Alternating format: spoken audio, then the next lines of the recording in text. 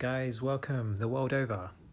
This is episode 2 of Game, Screen, Food. Or is it Game, Food, Screen? I forget.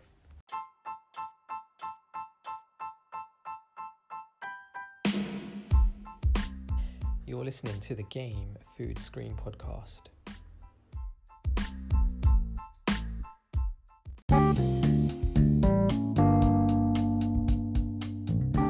So guys, we're finally doing this. Episode 2, it's been long overdue.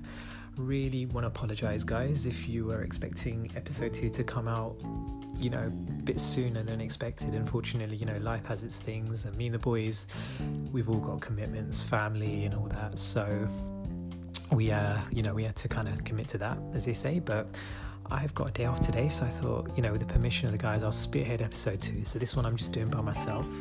And here I am. So before this, I was actually playing Red Dead Online, and anyone who plays the games, loading screens, my goodness, they take ages. And I thought, I'm just not going to sit here and Google something or check my WhatsApp. I'm actually going to make a start on episode 2. So guys, let's go ahead with the first segment on the show, which is game.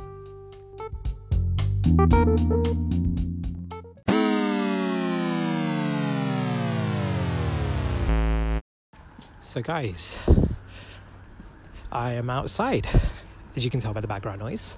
It's your day off, but as always, you've got to run a few errands. Really wanted to do this segment while it was fresh in my head, so I thought, I'm going to take the phone out with me. Thank you, Anchor, for making this possible.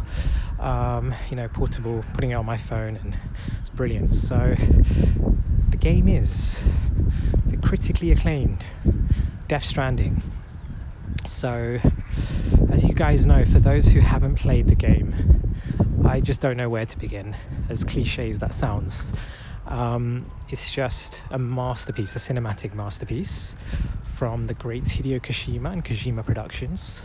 It felt like after Metal Gear Solid.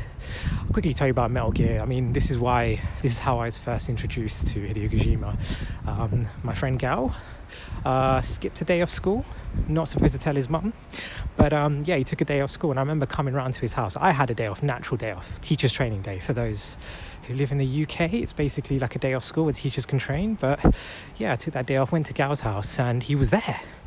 And he was playing this game. I was like, Gao, you should be at school. And he's like, nope, taking a day off. I told my mum I was ill, and I'm playing Metal Gear Solid. And I'm like, what the hell is that? And I'm seeing him playing this game, and it was just exhilarating. I was literally stuck with him for 2 hours watching him play almost like a movie on the PlayStation 1. It was, you just knew there was something special about this game. Ultimately, it became, the most played. I wouldn't say the most played. I think it was the best game on the PlayStation, according to a lot of reviews. Metacritic or whoever does these things. It's the best game on the PlayStation. You can understand why. So 20 years later, it's only natural that when a game comes out from Hideo Kojima, you just have to own it, especially when it's a PlayStation 4 exclusive. You know that something big is about to go down. So it's November the 8th, 2019. Amazon driver rocks up to my house and gives me this game, and open this game, and there it is in all its glory, is Death Stranding. And I don't know how to describe this game. Started playing it immediately. It's kind of like, it's, how do you describe it? There's like no genre. You can basically say the bare bones are like action adventure, but there's so many elements of different gameplay elements that have been put into this game. Ultimately, you are a courier, delivery driver, and you are delivering parcels, as you do. Then a major catastrophic event happens, and it's all down to these couriers to help deliver items or goods between people and little communities. They are the bare bones. It's the way of communicating. So, and sending each other parcels and stuff like that, goods, rations, food, all of that. So you play as Sam Porter Bridges, by one of the most talented names in Hollywood, Norman Reedus. in the famous, obviously starring in games like not games, he's starring in TV shows like Walking Dead and movies like that. So this guy has credentials, and ultimately his mission is to reconnect America community by community. But obviously it's not just any delivery trek. There's more to it. There are obstacles in Sam's way, including these hideous things called BTs. As well as that, you've also got terrorists and the terrain. The terrain's an obstacle. If you want to get across a gorge, how do you do it? You have to build ladders and build ropes and stuff like that, and to get from A to B. And the great thing about this game is that whatever you build, other players who are connected online will be able to use what you've built. So it makes the game easier for them. You're all kind of like helping together. It's one big communion. That's what this game is. And that's kind of like the underlying basis of this game. So Sam going from East America to West America, that's ultimately it. The rest, I'm going to leave it up to you, the game, is to find out what happens. But the game is cinematic. It's like playing a movie, as with any Kojima game, like Metal Gear Solid. Cinematic. The sound, the music is beautiful. You've got real world artists such as Low Raw, Silent Poets, a bit of Major Lazer. It makes it feel really cinematic and professional. It's beautiful. It's like today. The game is like today. It's a grey, rainy London day. That's what the game is. There's a lot of rain. The rain is your enemy, as it is in London. We have this in common, but the only difference about this is the rain there can kill you. It's like it's like the worst kind of rain you can ever imagine. That's what it is. And Kojima, him and his company kind of make that a huge game element. And somehow the game is grey, it's bleak, it's dark. Somehow Kojima makes it beautiful. He kind of finds a way to make this really grim atmosphere light up and shine and make the game beautiful. And there's so many ways to describe beauty in this game. It's just everything in it is just great. It's all woven together really well.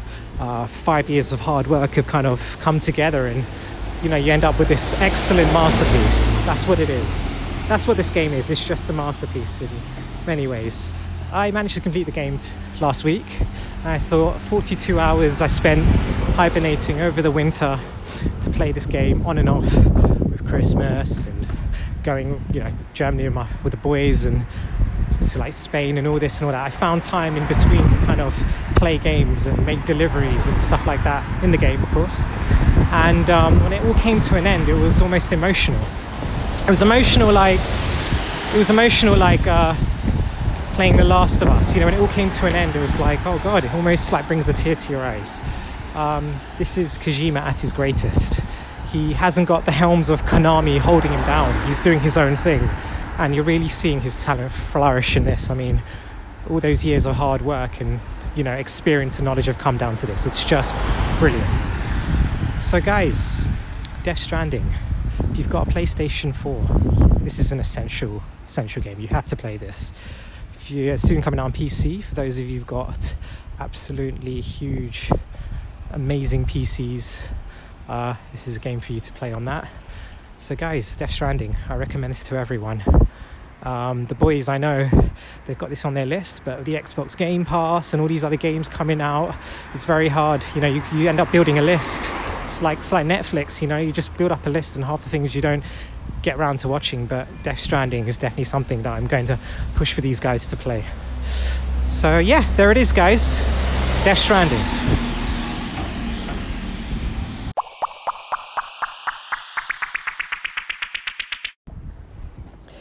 Guys, I'm still out. It's like you have a day off and you're doing one errand, and one errand leads to the other, and 2 hours later you're on the road, and then so much for a day off, right? But it's good. I have my phone on me and wanted to move on to the next section, which is food. And this one, guys, this is a real treat, guys. I mean, I'm personally doing this one because, in my opinion, this is something that I've had which is just so underrated. And it should be probably one of the best burgers you can have in London town right now. And it is the Lamb Shank Redemption Burger.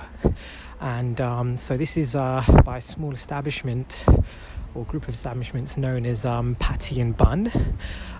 They've got a few restaurants dotted around central London, from King's Cross, I think, down to Soho, Notting Hill Gate. To be honest, I think I probably visited every single branch. I can't remember where they are though, but just visited them, and it's just such an amazing establishment. I mean, it's not like any restaurant. It's really cozy.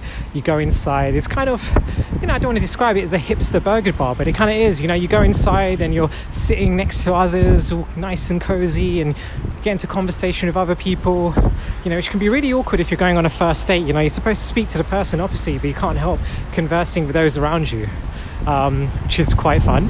But anyway, guys, let's talk about the main event here, which is the Lamb Shank Redemption Burger. Now, the boys know that for the past 3-4 years I've been begging them, guys, when we meet up, can we please go and get this Lamb Shank Redemption Burger? Okay, cool, we'll go. But we never end up going. Guys, I'm literally on my feet right now in the middle of Wimbledon with my hands together, praying that we can actually make this happen. Please, it was going to change your life, I promise you. So let's talk a bit about this burger, guys. So it's a lamb burger, not your traditional cheeseburger. So this place, Patty and Bun, they do the Arigold cheeseburger, which is probably their big hit, because that's been voted one of London's best beef burgers. Then you've got the Smokey Robinson, you've got the Jose chili burger, hot chicken burger for our non-beef eating friends, and of course the Lamb Shank Redemption Burger. If you're lucky enough and you happen to pass on a weekday, you can pick up the special, whatever the daily special is, for £5. And I guarantee you guys, I mean, it's not just the Lamb Shank Redemption Burger, but any of the other burgers. It's an absolute joy, for £5 you just can't go wrong. But this Lamb Shank Redemption Burger, so it's your standard brioche bun, and on the inside you've got your lamb patty with coriander and chili, lettuce, buttermilk, baby courgettes, pickled aubergine, cumin aioli, whatever that is, and feta. And I think that's really what does it. That's what adds to the complexity and niceness of this burger. If any of you can tell me what a cumin aioli is, I'm going to buy you a drink, because I really don't know what that is, but it sounds good. It sounds very, it sounds very exotic and nice. And yeah, I guess that's one of the many things that make this burger really, really good. So when it's served to you, it comes on a metal tray, very hipster burgerish. And it comes with this Patty and Bun sticker. I mean, it's one of those, it's like buying an Apple product. You want to take a picture of the packaging as well. The way it's packaged in its greaseproof paper, greaseproof paper with the sticker on top, just, kind of brings the appetite, kind of makes you really like crave this burger. Then the moment you open it, I'm not going to lie to you, it is a mess. Be prepared to get yourselves messy with this, the Lamb Shank Redemption Burger. You're going to redeem your fingers with oil and stickiness and all things nice, and the aubergine oil and everything. It's just truly excellent. You bite into it, it's really filling, and it's greasy. And greasy in this type of burger is good. It's not every day that you find a lamb burger. So for those who don't eat beef, who prefer the lamb alternative, this is for you. But guys, I mean, this is truly 5 out of 5, 10 out of 10. Metacritic review 98%, Rotten Tomatoes 100%. If they ever did food, I mean, this is great. This is really just a treat, guys. Check it out. Go on Google, type in Patty and Bun. If you happen to visit London, for those international listeners, it's worth a visit. It doesn't break your bank compared to all the other places in London, and you're truly in for a treat. So guys, that's the Lamb Shank Redemption Burger from Patty and Bun. I hope to go home now. It's raining.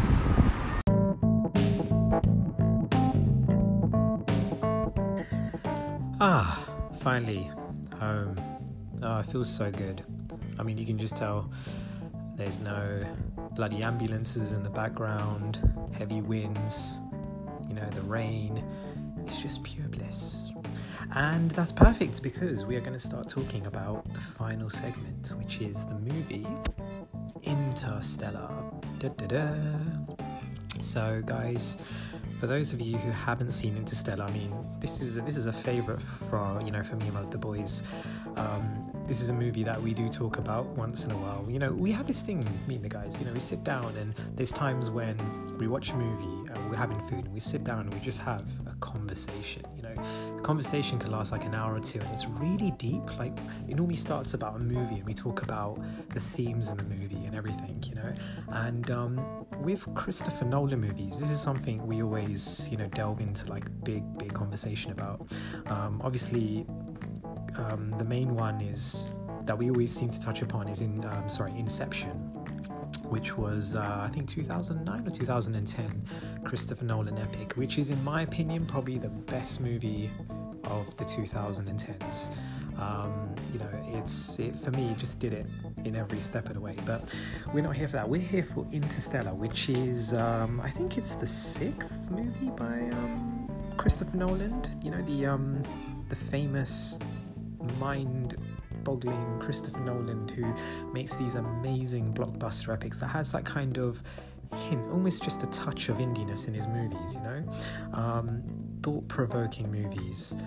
Interstellar is anything but a simple sci-fi movie. It is very deep, it's complex, and the story is it's really it's a different take on normal like sci-fi movies like Space Odyssey 2001, whereas this one, the aim was to try and use less CGI and obviously try and use more real life equipment for the spaceships and models and miniature models and everything like that. And that's what makes this movie really spectacular to look at.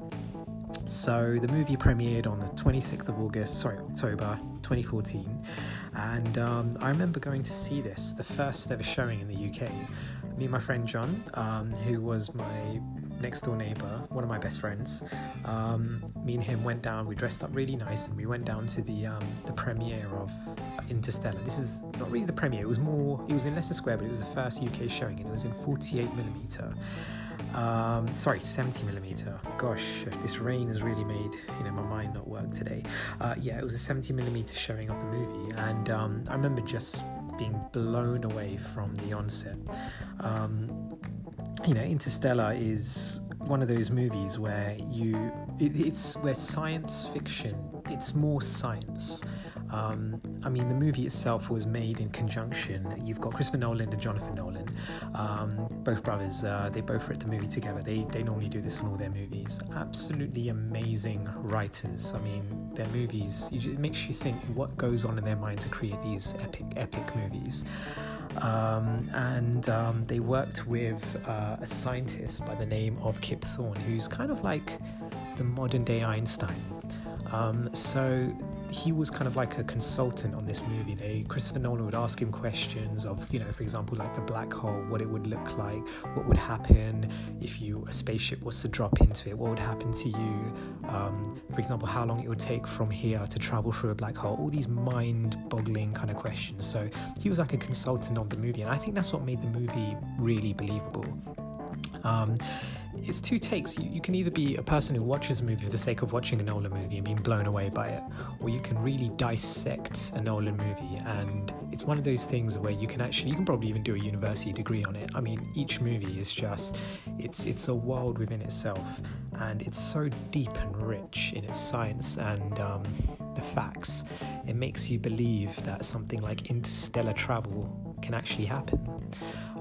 So the premise of the movie is Michael McConaughey, who's the main actor. You've got a few others. You've got Anne Hathaway, and you've also got Michael Caine, who stars in that. And there's also a cameo with another A-list celebrity, but I'm not going to tell you. You guys are gonna watch it if you haven't watched it, and you'll find out who this person is. It makes a good cameo in it. The movie itself, it grossed 677 million, which was the 10th highest grossing movie of 2014. In my opinion, it should have been more because it was such an amazing movie. The movie is basically set in the dystopian future where humanity is struggling to survive, and it follows a group of astronauts who basically travel through a wormhole very close to Saturn in search of a new home for humanity. So basically the world's fucked up, something happened, and they're trying to escape. So I remember watching this movie, coming out and being wowed by it. And then that Christmas, my friend John got me one of the best Christmas presents, and to be honest, I never thought much of it till a month or two ago when I watched Interstellar again. And it was a book that's actually written called The Science of Interstellar, and it's made by Kip Thorne and forwarded by Christopher Nolan. And I remember buying it. It's one of those like shelf books, you just keep it there and it gathers dust. I literally had to scrape 2 layers of dust off this book.